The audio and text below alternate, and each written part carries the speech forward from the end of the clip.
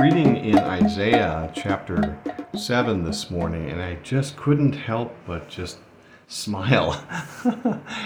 Steve Gretsch here. The podcast is called A Different Drummer. I have to think about that. A Different Drummer. Press on, Steve.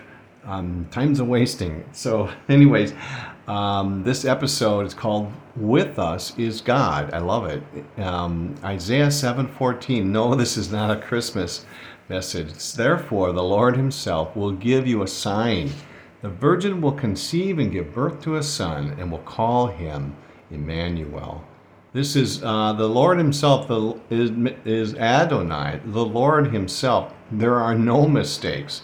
The proper name of God only. So there are no mistakes. It's he himself only. There is no one else. So it's pretty clear that the Lord wants to make it known that he's the one doing this. And I love it. And so it says that he will give. This, in doing my word studies, is without fail. It's like, you can count on it. You can put it in a bank. And which, honestly, yeah, we won't go there. It's not gonna fail. And so he's gonna give a sign. This is a beacon of evidence, and that unbelievable. It's going to be obvious, but yet he came to those that were his own, and they didn't know him. So even with a beacon of evidence, they still didn't know him. This virgin is a damsel, a gentle woman. I love that, it's the Virgin Mary, so she must have been a gentle woman. And it would only make sense, wouldn't it? The son is, I found this interesting, talking about the son, a son given. And it's referencing, it could also mean afflicted and tumultuous. And, you think about Jesus, there were times where he was tumultuous. He was and totally afflicted, obviously. But also in the list of words was the branch.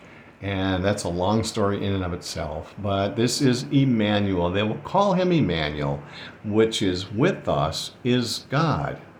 I love that. It's kind of a little different than we think it is. Immanuel is with us is God. The thing that struck me in all this, right tucked away in the middle of this chapter, this is God's answer in the midst of trial. There was fighting going on between the northern tribes of Israel, 10 tribes, and the southern two, Judah.